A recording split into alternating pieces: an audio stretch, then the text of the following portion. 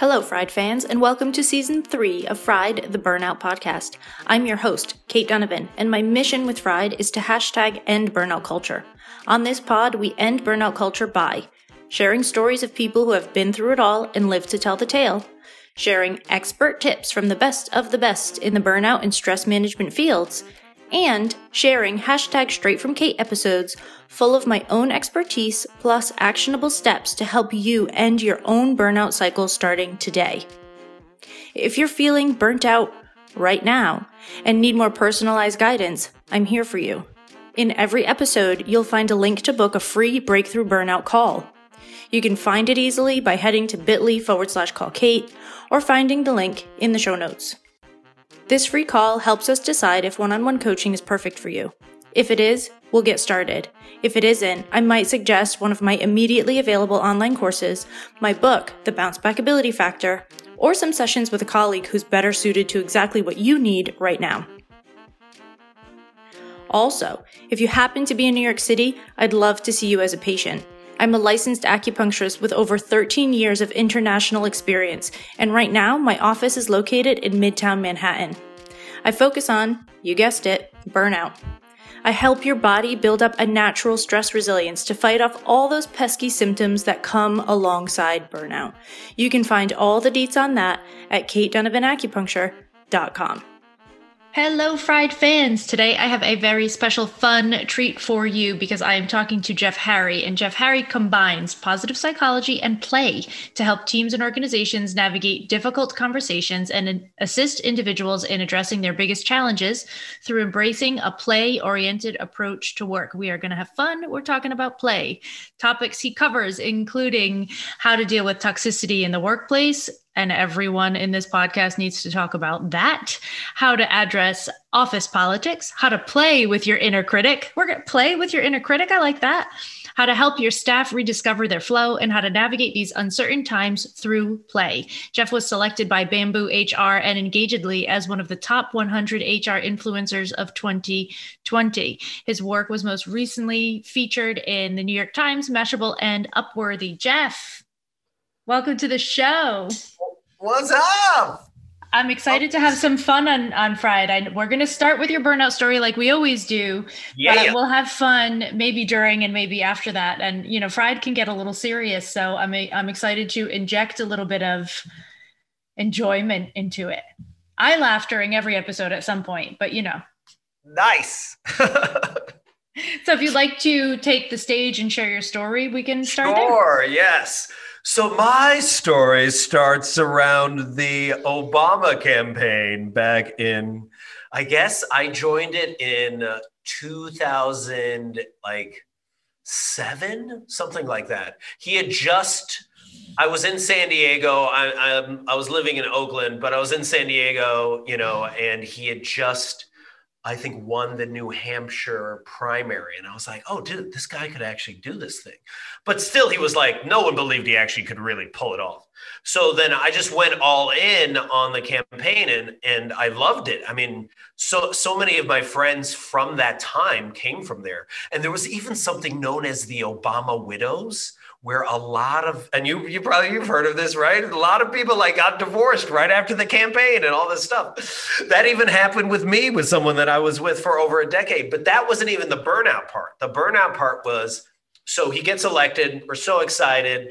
I go back to my job, playing with Lego at the time. And then someone from the campaign asked me to work for what was going to be the outgrowth of the campaign. It was going to be called Organizing for America. It was Obama's outreach arm to help him push the agenda, especially to get healthcare passed. And I was like, yeah, of course. I want to work on healthcare and then education and then all these things. And I'm like, this is super cool, and I was going to be a regional field director, which is a fancy title for someone that was organizing all over the Bay Area. I'd be traveling all the way down to Santa Cruz and all the way up to Tracy, just organizing volunteers to help, push his agenda, and also connecting with a lot of politicians. And then And then I started getting paid. And when you get paid, it's totally different from when you're volunteering. Because when you're volunteering, you just can bounce at any time. You're like, I don't want to do this, so I'm just not going to do this. But then I was getting paid like, it was such a joke of amount of money. It was like maybe $26,000 or $30,000, but whatever. It was so little. And then we had to front so much of the money for like events, for like, I remember dropping like thousands of dollars feeding our volunteers, taking them out to dinner, all of the gas that we spent like traveling back and forth. And sometimes I would like almost fall asleep on the road. Like I remember a few times going to visit of volunteers because you have to like give FaceTime to people. And I would drive back to my house and then I would park in my car, and my apartment's like a block away, and I'd fall asleep in my car. Yeah. Until like 2, 3 a.m. when someone would knock on my door and be like, hey, you okay, have any money? Like, hey, what are you doing in there? Or one of my friends would be like, what are you doing in there? I'm like, oh, God. So I remember there was one time where I fell asleep right near my parking lot at the stoplight. And then I woke back up, and then the stoplight had turned back to red. And it was like 1 or 2 a.m. And I'm like, what am I doing? Like, what am I doing? And then I recently saw this quote, which I really love, about burnout. Burnout at its deepest level is the sum of a total of 100 and thousands of tiny betrayals of purpose. And that happened during the campaign or not the campaign, but it was like, we were constantly being told that everything was immediate. And like, we have to put out this fire, and you have to talk to this volunteer, and you have to talk to this politician. And this was like when the Tea Party was showing up, and we had to bring a lot of volunteers down to like various places to protect the politicians there. And then we would bring them down, and then the press would not focus on us. They would focus on the Tea Partiers. So it's just like, it was so freaking exhausting. And then on top of that, the leader of us at the time just was a really bad leader, just so bad. So every time, like, there were such small betrayals of trust each time they asked me to do something that I was like, yeah, I don't want to do that. Why do I have to do that? This kind of seems a little dumb. Like, I remember once that we had to organize a photo op because it was Obama's birthday, and we all had to get in front of the Golden Gate Bridge. So I had to bring all these people, and I was like, we're doing this all to just get in front of the bridge? I was like, this seems like a lot of effort for a little payout. It's a lot of effort, just so much effort. And then eventually, and this is a long time ago, so who cares now what happened, but like 3 out of 4 of like the top people, we all like wrote a letter and then quit as a group because we were just done. We were just done with it. And I think partly because one leader left and then another leader came in, and that leader was not someone that, like, basically we were trying to win the, I think, 2010 election. And in California, it was all about like bringing out more people of color to the polls. Yeah. And the person that they picked did not understand how to go about doing that. And it was it was just like the final straw of betrayal of trust for us, because we were like, are we trying to win this thing? Or are we not trying to win this thing? Are we really in this or not? And that all those betrayals, man. And I feel, this is why I talk a lot about play, is I feel like everyone's already playing at work, meaning they're showing up and being a certain character, right? I'm a senior manager. I know what I'm talking about, blah, blah, blah, right? And it's just like, it's exhausting when you have to carry that. That's why we burn out, is because we're being somebody else. And I'm just like, I'm just tired of that BS. So that is how I eventually quit in a dramatic way and wrote this like Jerry Maguire letter. And then I was like, I'm out of here. And then they didn't care. They were like, whatever, we're just going to hire someone else. Isn't that the way it happens? And this is a really big thing, because a lot of people that burn out get to that point because they enhance their own ego. And I don't even mean that in a bad way, but their ego relies on them having this position, and they feel like, well, I'm so important. If I'm not here, things will fall apart. If I don't serve all these people, everything will be terrible. If I'm not doing this job, they'll have to hire 3 people to cover me because I do all these amazing things. And then what happens is you go and it doesn't really matter that much. Yeah. And it hurts, especially when you've been like at a job for 10, 15 years, like you devoted your life to it. And then all of a sudden they're like, yeah, They just move on. We're just letting it go. And that's it. Yeah. And that can be devastating. And my friend Angie Cole talks a lot about this of like, so many people attach their self-worth to their productivity. Exactly. And then when that was taken away in 2020, so many people were having like, crises because they were like, well, how do I define myself? Who am I without this? Yeah, without this. And this is just in America, because you go to other countries, man, like when you're in Brazil, nobody asks me what I do for a living. Nobody. Okay. So it's crazy here how we're like, what do you do? How much do you make? But they don't ask that, but they're asking that because like, that's how we value each other. Yeah. That's how we assign value. Yeah. Which I'm so hoping post-pandemic, we bring a certain level of shared humanity. And that is not the first question we ask. Right. Coming out of this. I really hope that.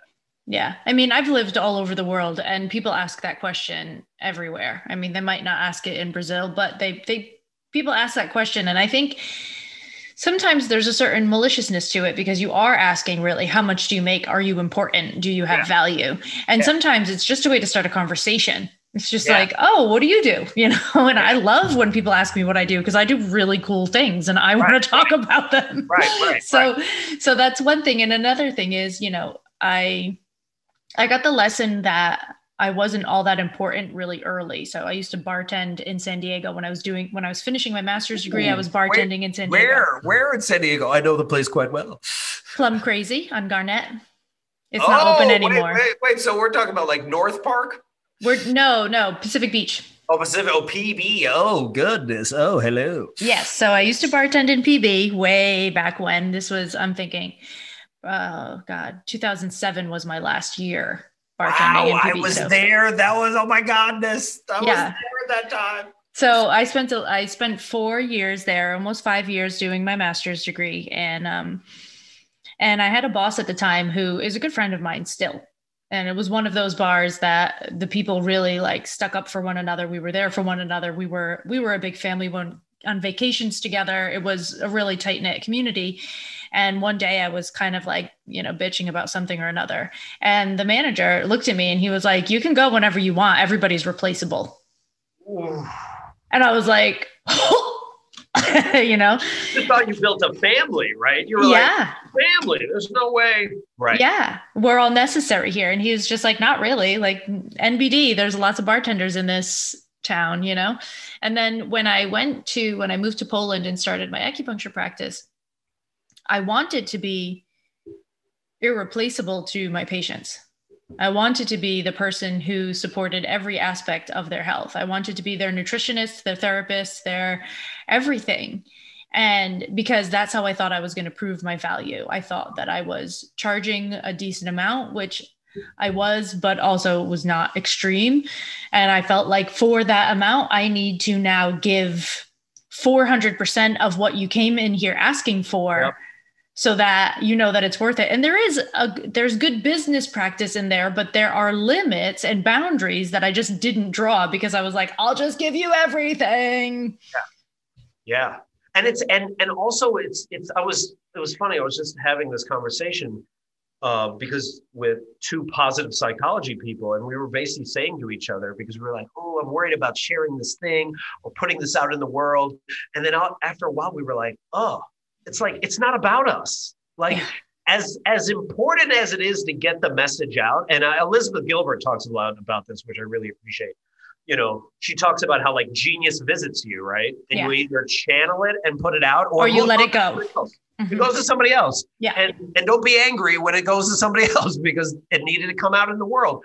But I think a lot of times when our ego takes over, we're like, if I don't share this. Yeah, it's my genius. It's my genius. And let me hoard it. And then when I put it out in the world, then we're like, see everyone? Does everyone love it? And then people don't react the way we react. We want them to react. We're like, what's I just wrong did with this you? really amazing thing and no one is caring about it. I know. I Rude. built this field of dreams. Where is everybody? Everyone should be coming like Kevin Costner. Where is everybody? I built it. And it's just when, and now because, like you said, you watch some of my ridiculous videos. Now when I make videos, I forget that I've made them. Yeah. And then like the other day, some guy, or just recently, someone was like, "Hey man, I heard you on this like podcast and it was great." And I was like, "Oh, I don't even remember doing that." Yeah. I don't even remember that. But it's just, that's why I really love, I don't know if it's which type of monks it is, the ones that do the sand art. Oh yeah, Tibetan. Yeah, Tibetan monks. Man, work on something for a month and then you put it out and it gets blown away in 5 seconds. Like that is humbling. Sometimes it's a lot longer than a month. Yeah, sometimes like 6 months. Oh my! They do that for a long time. So I want to get to that point where I'm making stuff and then being like, sweet, it's out in the world. And a lot of times when I do that and I make it, and I'm like, now it's out in the world. I don't even consider it me anymore. Yeah. It's just, it's out there. And then however people want to comment on it, because I've had videos that have gone viral that I think are really stupid. And then I've had videos that I love and no one cares about them. Same with the podcast. Yeah. When I write about the podcast, I use we a lot. And in my mind, I was using we because it's half the time it's me and a guest. So it's not, this is not me just creating this thing. It's me and you right now creating this thing. It's, it's not just mine. But I realized after writing it for over a year, just saying we, it's because I don't think that this podcast belongs to me. Right. This does not belong to me. This belongs to the listeners. This is, I need to get this out because if I do not, I will explode. Exactly. Yeah. It's almost like you're like, you need to channel this. Like right now, this is the purpose, Okay. But I'm going to back up for a second because I want to touch on something that we started in your bio and something that's coming up with this sort of area. So we get attached to the things we create, right? And we want, like intellectual property rights, and we get mad when people copy us, and there's all this stuff going on. And there is this moment where, especially in online business, you create stuff, but it doesn't always mean anything right away. Like it takes some time to build a following, to get clients, and all of this stuff. So you said in the bio, you wrote, or somebody wrote, whoever wrote your bio, whatever, you wrote that to play with your inner critic, because this is one of those moments where the inner critic comes out a lot. You're like, well, I'm putting out this stuff that I think is so important and people are not responding. Like, do I suck? Am I doing it wrong? Do I have a block? What's wrong? Like, what's wrong with me, basically? Yeah. So let's talk about playing with your inner critic. When you say that, when you write that, what are you thinking about? What are you imagining? What's the process? Yeah. So let's break down. Let's break it down. That your people can use right after this. I do this as a workshop. So first off, we have to understand what the inner critic is, right? It's your rational mind. Your inner critic lies in your prefrontal cortex, and your rational mind is there to keep you alive. That's it. It's there to keep you alive. So why do we go to it and be like, hey, should I take this risk? Because guess what? Your rational mind is going to be like, no, you should binge watch Netflix and stay under your duvet for the rest of your life. It's because you have your rational mind and then you have your intuitive mind. And we have to identify which one we're actually asking. Right. So here's a technique that I learned partly from my friend Marsha Shandor, who's amazing, by the way. And she taught me like, all right, we need to actually identify who this inner critic is. So when your inner critic shows up, you'll know because you'll feel like crap. And maybe you're binge watching Netflix, you're eating Cheetos and cake. And guess what? It's been there for a while and it's whispering to you like, you're so lazy. You're going to eat another Cheeto. Oh my gosh, you're going to watch another Netflix episode. I can't believe this is the 8th one. You're horrible. You're just a horrible person. Netflix has officially asked you if you still want to continue. Yeah, exactly. It's asking you. Like that's where we're at right now. It's 2 a.m. It's 4 a.m. It's 6 a.m. Right? So my recommendation when your inner critic has shown up, because it's been there for a while, is let's first practice awareness. So write it down. Like at that very moment, either get your phone out or write it on a piece of paper. Start writing down exactly what it's saying to you. Oh, you suck. You're lazy. Oh, your business is never going to be successful. No one loves you. You're not enough. Just start writing some of this stuff down. And here's the first reason why. It makes you aware. So you're starting to practice, strengthening that awareness muscle. But then also as you write it down, and I learned this from Byron Katie, it's just like, you start to look at the list and you're like, is that true? Is that always true? If that's not true, why is that true? And you're just sort of like, okay, so the first thing, write it down. And then as you're writing it down, start asking yourself, what does that inner critic sound like? And then what does that inner critic look like? Is it a bully from third grade? Is it my aunt and uncle that would shit on me all the time? Is it, who is it? Is it a cartoon character?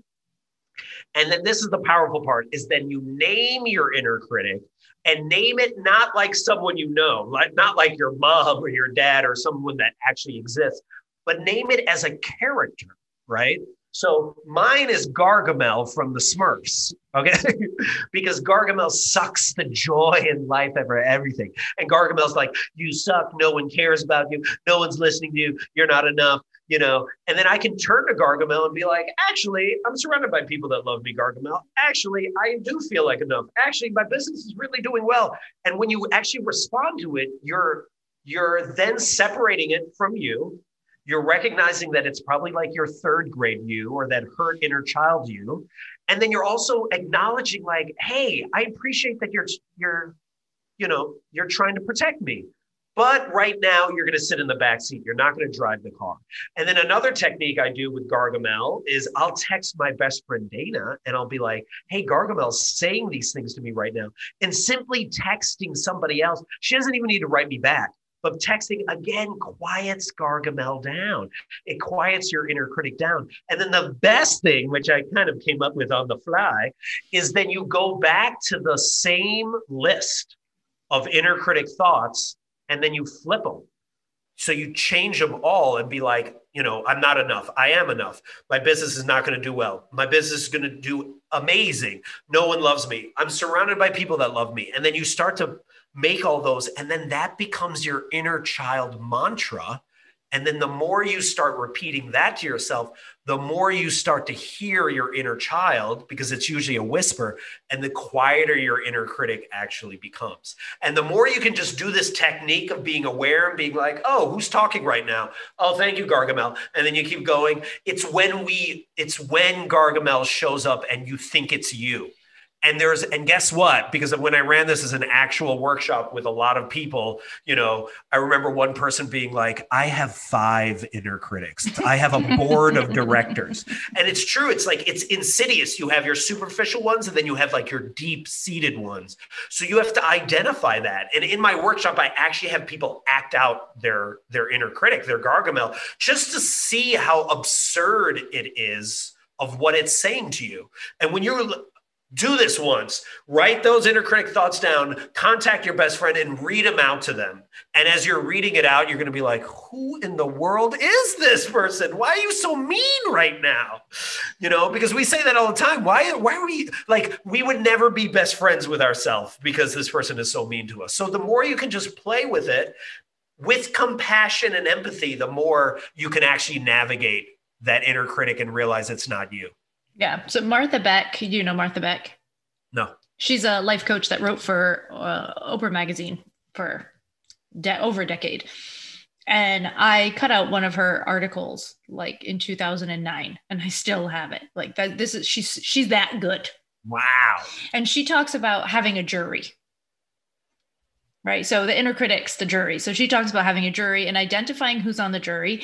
And, I did that exercise once, and I realized that one of the people on the jury was somebody that I was never really friends with, that I went to middle school with. Uh-huh. Like, we don't even know each other as adults. But he called me ugly once, and it just stuck. Wait, what is his name? Not his real name, but what would you call him? Ass.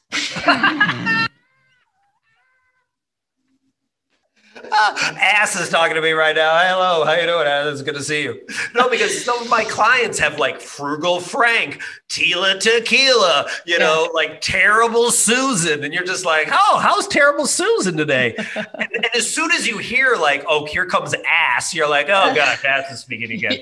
It's fun. It's hilarious because you're like, dude, you're probably still lonely. You know, you're probably buying Bud Light. And even if you're not, like, I hope that you're amazing. I hope you're amazing. I don't even know you. Like, who you are and what you do is irrelevant. Right. I'm still reacting to your energy from, 30 years ago. 30 years ago. It's a totally different thing. So I'm okay with that. So we talk a lot on Friday about, excuse me. On Friday, we talk a lot about resentment journals. So I have people do resentment journals instead of gratitude journals when they're burnt out, because when you're burnt out, your hemispheres, your left and right hemispheres are not communicating properly. Your prefrontal cortex is shrunken. Your amygdala is bigger. Your hippocampus is smaller, right? Your brain is just not functioning the way it should.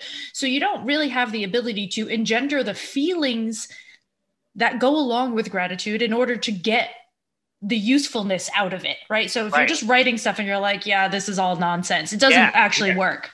Right. But people do get caught up. And so this is the same as starting and write down what your inner critic is saying. People get really caught up in, I'm afraid to be negative. I don't want to focus on that because I'm afraid that it's negative. And if I focus on the negative, and I don't believe in that, but I want you to dig into that a little bit from your perspective with your education and your background, because there are people that have studied positive psychology that I can't listen to because I'm like, listen, real life still happens. Oh, yeah. Oh, absolutely. No, toxic positivity is the worst. It's delusional, and we have to understand. So, my background, studying positive psychology is Martin Seligman, created this around the 1980s.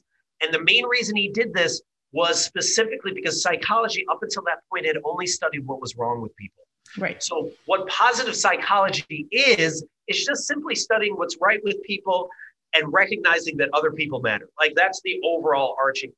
But it also was about accepting all of the emotions that are happening and having you feel the full emotion instead of denying that. Because when you're denying it, you're actually denying a part of how you should be living, right?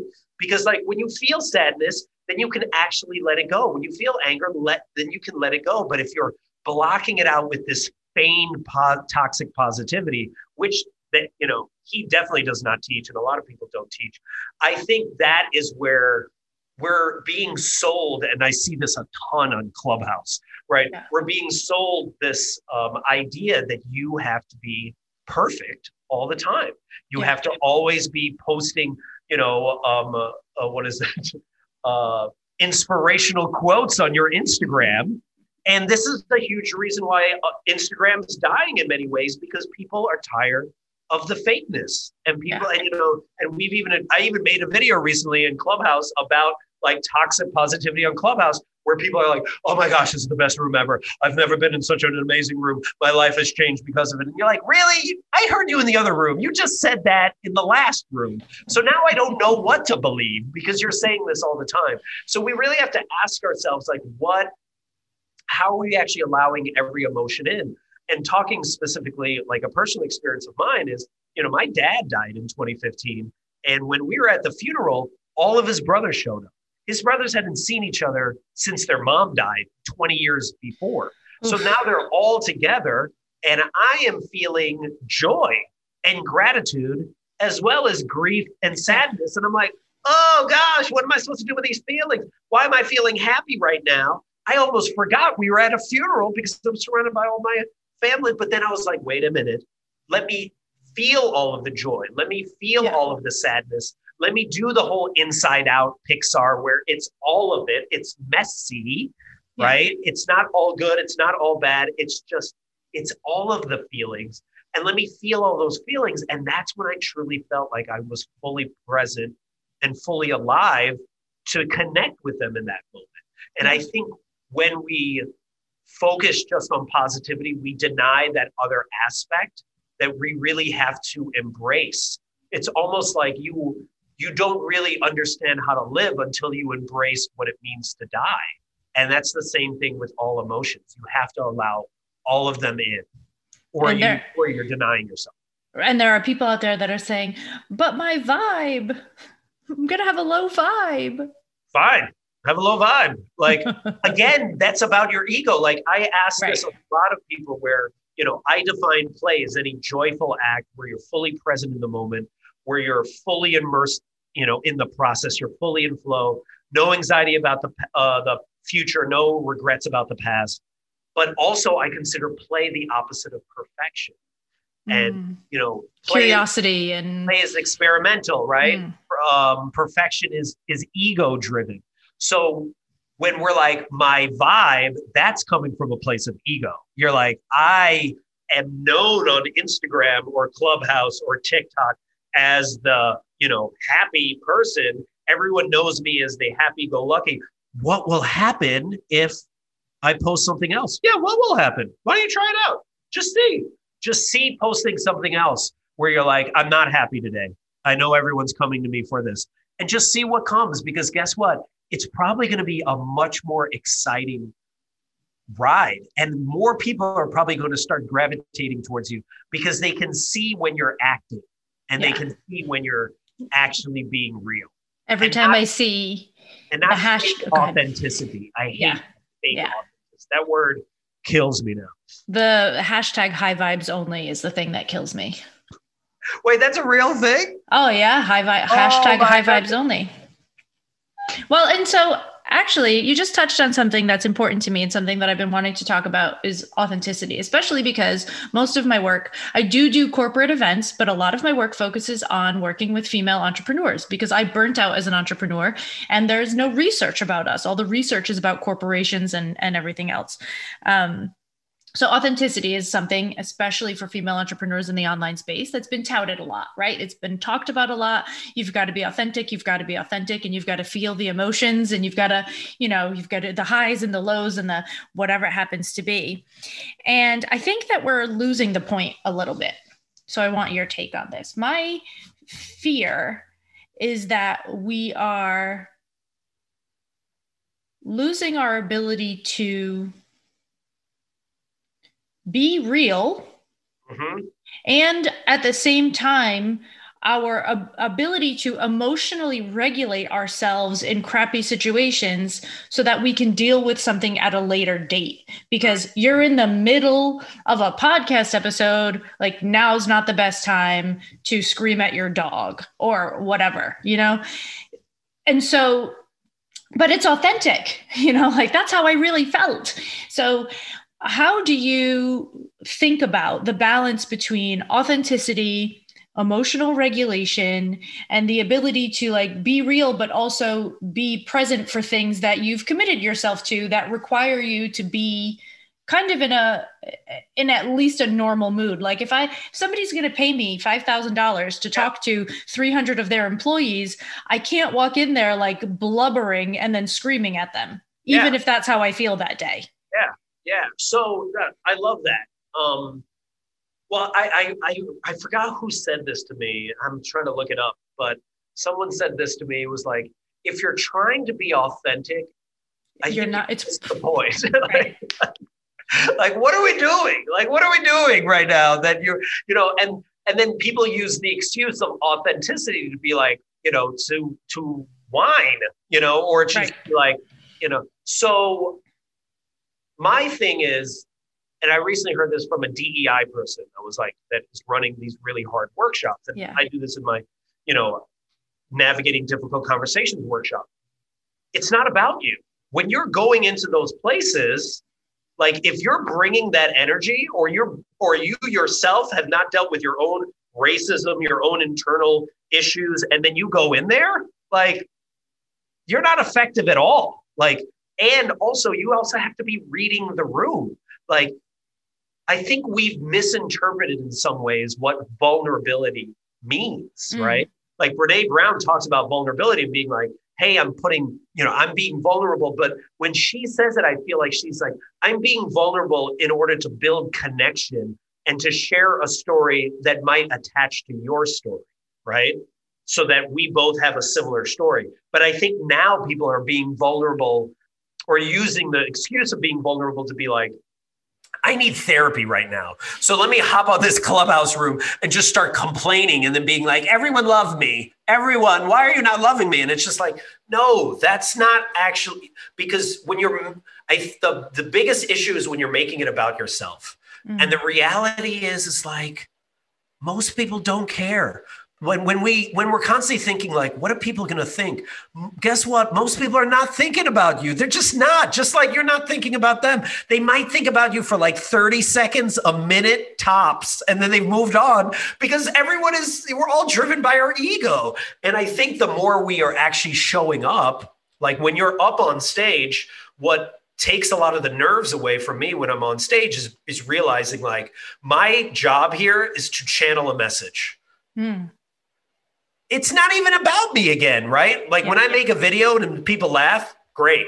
But like, it's just me putting something out there. And I just so happen to be lucky enough to be the person that is putting it out there, right? And the more we can actually detach ourselves from that, that's it. But the faux authenticity and the faux vulnerability is when we really are like, I need therapy. And I'm now going to make this about me. And that's when it's just soul crushing, because then everyone is sitting there being like, what are you doing? Like, I can't help you right now. And you've now derailed the conversation, and derailed the meeting where we were all like improving and yes-anding each other. And what you've done is like Michael Scott in The Office when he was at his improv show, and he just shows up and just starts shooting everybody and being like, bang, bang, bang, now you're all dead. Because like, you don't want to play. You just want to make it about you. So the thing that comes up for me when you say that is the balance between ego, self-care, and community. Mm-hmm. Right. So this is kind of what I feel like you are saying, but I would like to clarify and then turn it into a question. So I think what was underneath your words was, like, yes, do things that you need to do to feel good within yourself. Talk to your inner critic, play with your inner critic. Self-care matters. And also, you're not that important at the same time in a very just like I was told, you're replaceable. Like this is, somebody else will do this if you don't do it. And and in addition to that, your energy matters and how you show up for other people matters. Yeah. So there's a lot to unpack there, because it seems like conflicting stuff. Like, especially now we talk about self-care a lot, right? Self-care is a very big topic. We talk about self-care on Friday all the time. And for me, when I'm talking about it, the thing that I'm talking about the most, especially with clients, is how do you have enough boundaries in your life to not overstep your own like energy reserves to help other people that don't really need your help. You don't need to be the one helping because you're sort of empty. And how do you also lean on your community and be a valuable member of your community by being present? Right. So I think you have to understand what is driving your decision, and you have to be deliberate. Like, I'm going to be vulnerable with my friends right now because those are the people that can hold me, right? Mm. Those are the people that are going to be for me right now. And also being careful about who you're sharing this with, because I think now we've gone from like not sharing to all of a sudden being like oversharing and being like, now I have to share everything with the world because I'm hoping not only that people will care for me, but maybe I'll go viral in the process. Like maybe if I cry enough, then I'll, like the world will love me. And we have to be really careful about that. You have to be really careful about who you're sharing what with. And then the second part about it is, especially when you're walking into spaces, and I don't know, I've just been on this Elizabeth Gilbert kick recently. I love her. But she said, she was just, I'm sure you've heard this too. She's like, I want to walk in the room and be the most relaxed person in the room, because you just don't see many relaxed women in rooms. Like, why can't I be that? Why can't I be love in the room? And when, again, she's coming from a place of service. So you have to be really clear about why you're doing what you're doing, right? And recently I read this, and I'm a people pleaser. I've been a people pleaser for a long time. And I read someone saying something like, people pleasing is actually not people pleasing, it's people manipulating. Yes. You are trying to manipulate people to like you. So then you're going out of your way to help somebody. And I've done this many times where you help someone, never asked. They never asked for your help. You're giving them all this stuff. And then finally, when you ask them for help, they don't help you. And you're like, oh my goodness, I can't believe after everything I've done. It's just like, they never asked. Yeah. They well, never and asked. even if they did, that's not like, even if they did, most of the time they happen, but even if they did. And this is why I have an online course called the Resentment Journal, because we have to break down, to me, we find where we've crossed our own boundaries when we look at where resentment is popping up. But you said something else important that I want to circle back to. I hate when people say that. And I just said that, circle back to. It's like such a... Well, let's just get synergistic right now. And let's disrupt the podcast. So... you said being of service. This is an area that is an extremely slippery slope, because this can be used as an excuse to overgive, people please. I'm just being of service. But then you have to pay me to help you because you are burnt out. Yeah. Yeah. So how are we again going back to the aparigraha, right? The detachment.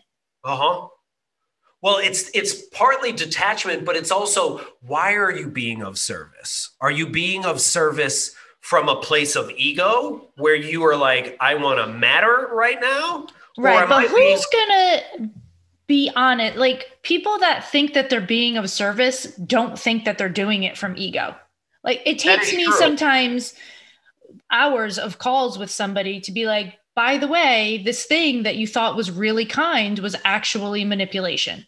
But you can figure it out simply by asking the 5 whys, right? Just ask the 5 whys. Okay, I'm helping this person right now, I don't know, get press for something. Why are you doing that? Because, they need it. Well, why do you need to be the one doing it? Well, they're really important. Well, what do you mean they're really important? Oh, they have a lot of followers. Okay, well, why would that matter to you?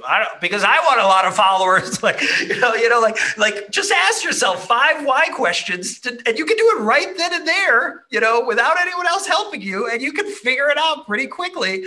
That why are you doing this? Or when you're asking the 5 why questions, you're like, what you just said, I'm making this burnout podcast because I feel like I need to make it for me. Like, when I make my videos, I don't make them for anybody else. I'm just making them for my own sanity. And if someone else benefits, great. But it's just like, it's not about, just like it's not about me. It's not about you. I'm making these videos for me. Gilbert said that when she was just like, I made what was it? She goes, I wrote Eat, Pray, Love. And all these people followed me, and then I wrote another book, and no one cared, But like, it was fine because, again, I'm writing these books for me first. So we just have to just be more honest with ourselves and be willing to ask the harder question. Is it my inner critic right now? Is it me? What is really driving me? And then if you don't know, I talk about this a lot, like. When you can't play while you're in an anxiety-ridden state. You can't play when you're angry. You can't play when you're fearful. So what you need to do, and I learned this from my play mentor, Gwen Gordon, is you need to actually soothe yourself. You have to calm yourself down, and you adopt your nervous system from the person that took care of you the most. So how they soothe themselves is how you will actually soothe yourself. And only when you are able to soothe yourself, and I soothe myself by taking a shower, going on a walk, dancing in costume in my house, doing something ridiculous. But whatever that thing that calms and soothes you, after you do that, then you allow yourself to get bored, which is like, don't inundate yourself with Netflix. Don't inundate yourself with social media. And when I say that, like, I'm talking about not being on there for 30 minutes to an hour. And if you're like, I don't have enough time, and you're just like, you're on your phone 4 hours a day, you can be on there. Okay. But anyway, Because think about it, all that information is telling you, you get more information in a day than most people got in the 1950s in a year. And most of that information is telling you you're not enough. You need to buy more Amazon stuff and just all this stuff that's coming at you, right? But, circling back to why I brought this up in the first place is you have to understand that when you allow yourself to get quiet and you then play, then you realize what's actually driving you. Most of the time, we don't allow ourselves to get bored because we don't want to hear those thoughts. We don't want to know what's actually driving us. Like, we want to believe that we're the hero in our own story. And we keep the noise constantly on. My laptop's going on, the TV's going on, the phone's going on, so that I don't have to ask myself, why am I trying to please this person right now? Because when you find that out, then you actually start to make the shift that you've been wanting to make. Yeah, I love 5 why questions. I think that's an excellent tool, a simple tool, an impactful tool, an excellent tool. And I love the image of, I'm so guilty of this. When I'm overwhelmed with something, I turn on Netflix and read my phone at the same, like how many inputs do you actually need? Maybe I'll cook too, in order to be sure that I'm extra preoccupied with other things. Isn't that crazy too? Because what we're doing is we're in an anxiety-ridden state, and then we put on Netflix that has their own and then we watch the Ozarks or some horrible show that's providing more anxiety, and the person was murdered, and you're like, ooh, I want to hear more about murder. And then you're on your phone looking at CNN. By the way, you're 20% less productive when you start your day with news, because it frames your mind in a negative way. And then we go cook, and then guess what? We spill something, and then we feel crappy about ourselves. And we're like, I'm a horrible cook. I can't do anything right. It's just well, no wonder we're burning out, right?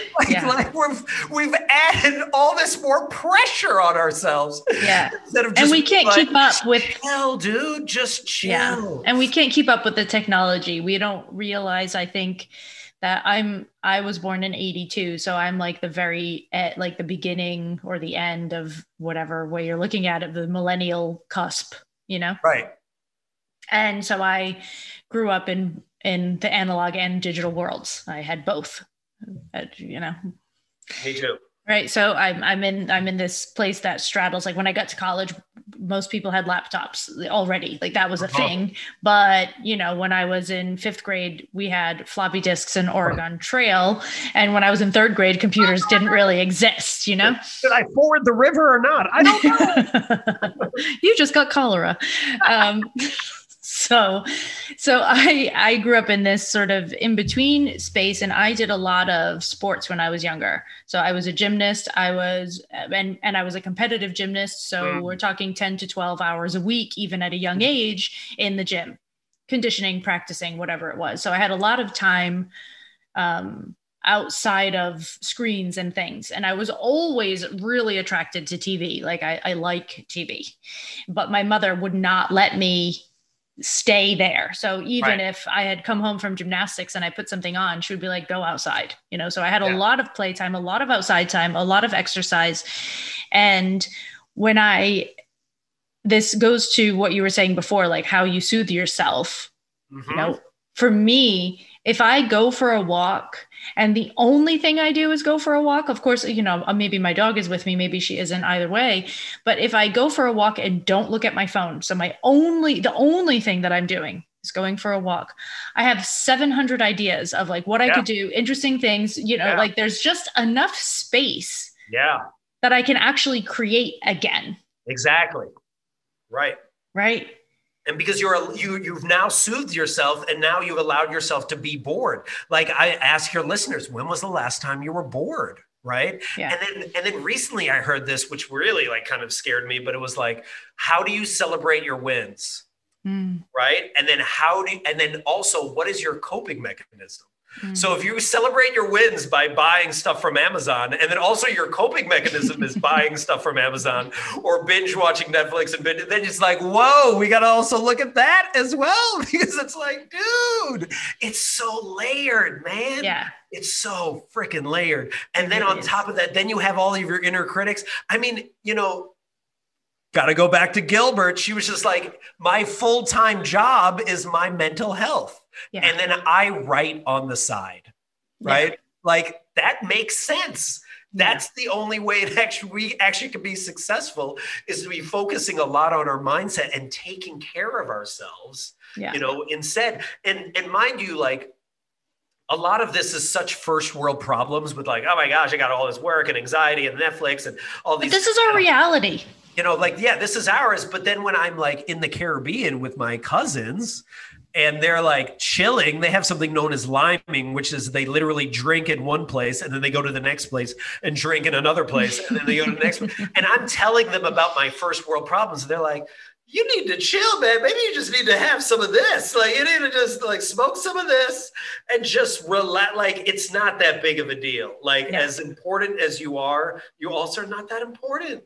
And just like, at the end of the, I don't want to tell the whole story, but it was that, I think you've heard this story about the fisherman and the corporate guy. Have you heard that story? No, I don't think so. Okay, well, I'll tell you the really short version. Basically, this corporate guy who has like millions of dollars flies to like, I think Brazil, and goes out on the, pond with the fishermen, and the fisherman's just like, I fish and I hang out with my family all day.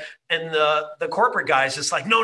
What you need to do is you need to, upsell, and you need to hire more people to buy fish, because then you can have a fishery and then you can get a bunch of money. And then after you do all that stuff, then you can retire. And then it would be like, well, what would you do when you retire, corporate guy? And the corporate guy, I would sit on the beach and fish and hang out with my family. He's just like, I already do that, so it's just like, we just, we forget that in America so much. Well, and we also forget that here because we don't have any sort of safety in old age. Yeah. We don't have a secure enough system that will ensure that we have healthcare, finances, any of those things. Like after, I spent 12 years in Europe, and it's much, much different. Yeah. Right now, since moving back to the States, my main concern is creating a really hefty retirement fund. Uh-huh. And a lot of people don't have to do that. Well, in the same way. Yeah, right. Because when I think of like where are all the centurions, people that are above the age of 100, right? Yeah. They're in like places in Greece, in Italy, in Okinawa. Yeah. And what is it? They have a support system. Yeah. They have family, like elders are actually watched out for instead of like put in a little like home somewhere to like, just wait and die. So I think if we want to cultivate that, we have to be cultivating not just like our bank accounts, right? But also cultivating the community that's also going to watch out for us, because that also really helps with our own mental health. And I don't think we invest enough in that and invest enough in our community connections, because studies find people that live the longest have really strong relationships, really deep connections. Yeah. Yes, that's true. All right. We are running up on an hour real fast here.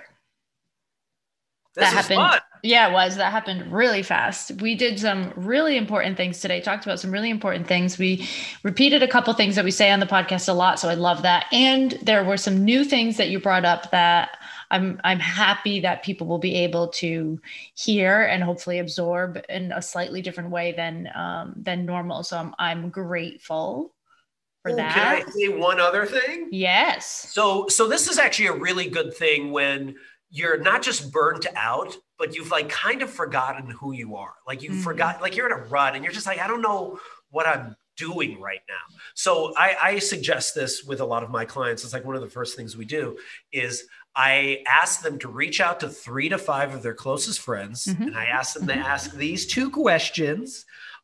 What value do I bring to your life? Because I think a lot of times we forget what value we bring to people's lives. Like, why are we friends? And what value do I bring to your life? And then also, when have you seen me most alive? And the same way of asking it is like, when have you seen me most playful, most creative, most myself? And that second question is based off the Howard Thurman quote: don't ask what the world needs, ask what makes you come alive, because what the world needs is for more people to come alive. So what value do I bring to your life? And when have you seen me come most alive? And when you hear the answers, oh, the love, the appreciation, and you write it all down and you're like, oh my goodness, that is how I bring value. That is how I make impact. That is what makes me come alive. And you get those reminders from your friends, and then you reach back out to your friends and you're like, help me to play more in these ways. It's such an amazing way in which you can remind yourself by having your friends sing your song back to you. And then all of a sudden you're like, oh my gosh, this is what I do in the world. And then you can just go off and follow that magical adventure and see where your curiosity takes you. Your curiosity and your play. And your play. And your play. Jeff, thank you so much. That was a blast for me. I can't wait to get this episode out. I know people will love it and get so much from it. I'm so grateful that you took the time, Mr. Top 100 HR Influencers. Thank you. Just thank you. This was awesome. I loved it. All right, Fried fans, we are wrapping up another episode. We love your shares, your comments, your follows, and all the good things that lets us know that we are doing the things that you need, that help you, that get you a little bit further away from burnout every single week. All of Jeff's contact info will be in the show notes. Also, there will be lots of notes about Elizabeth Gilbert. So if you want to tag her in this episode and let her know how much we talked about her, that would be amazing. Until next time.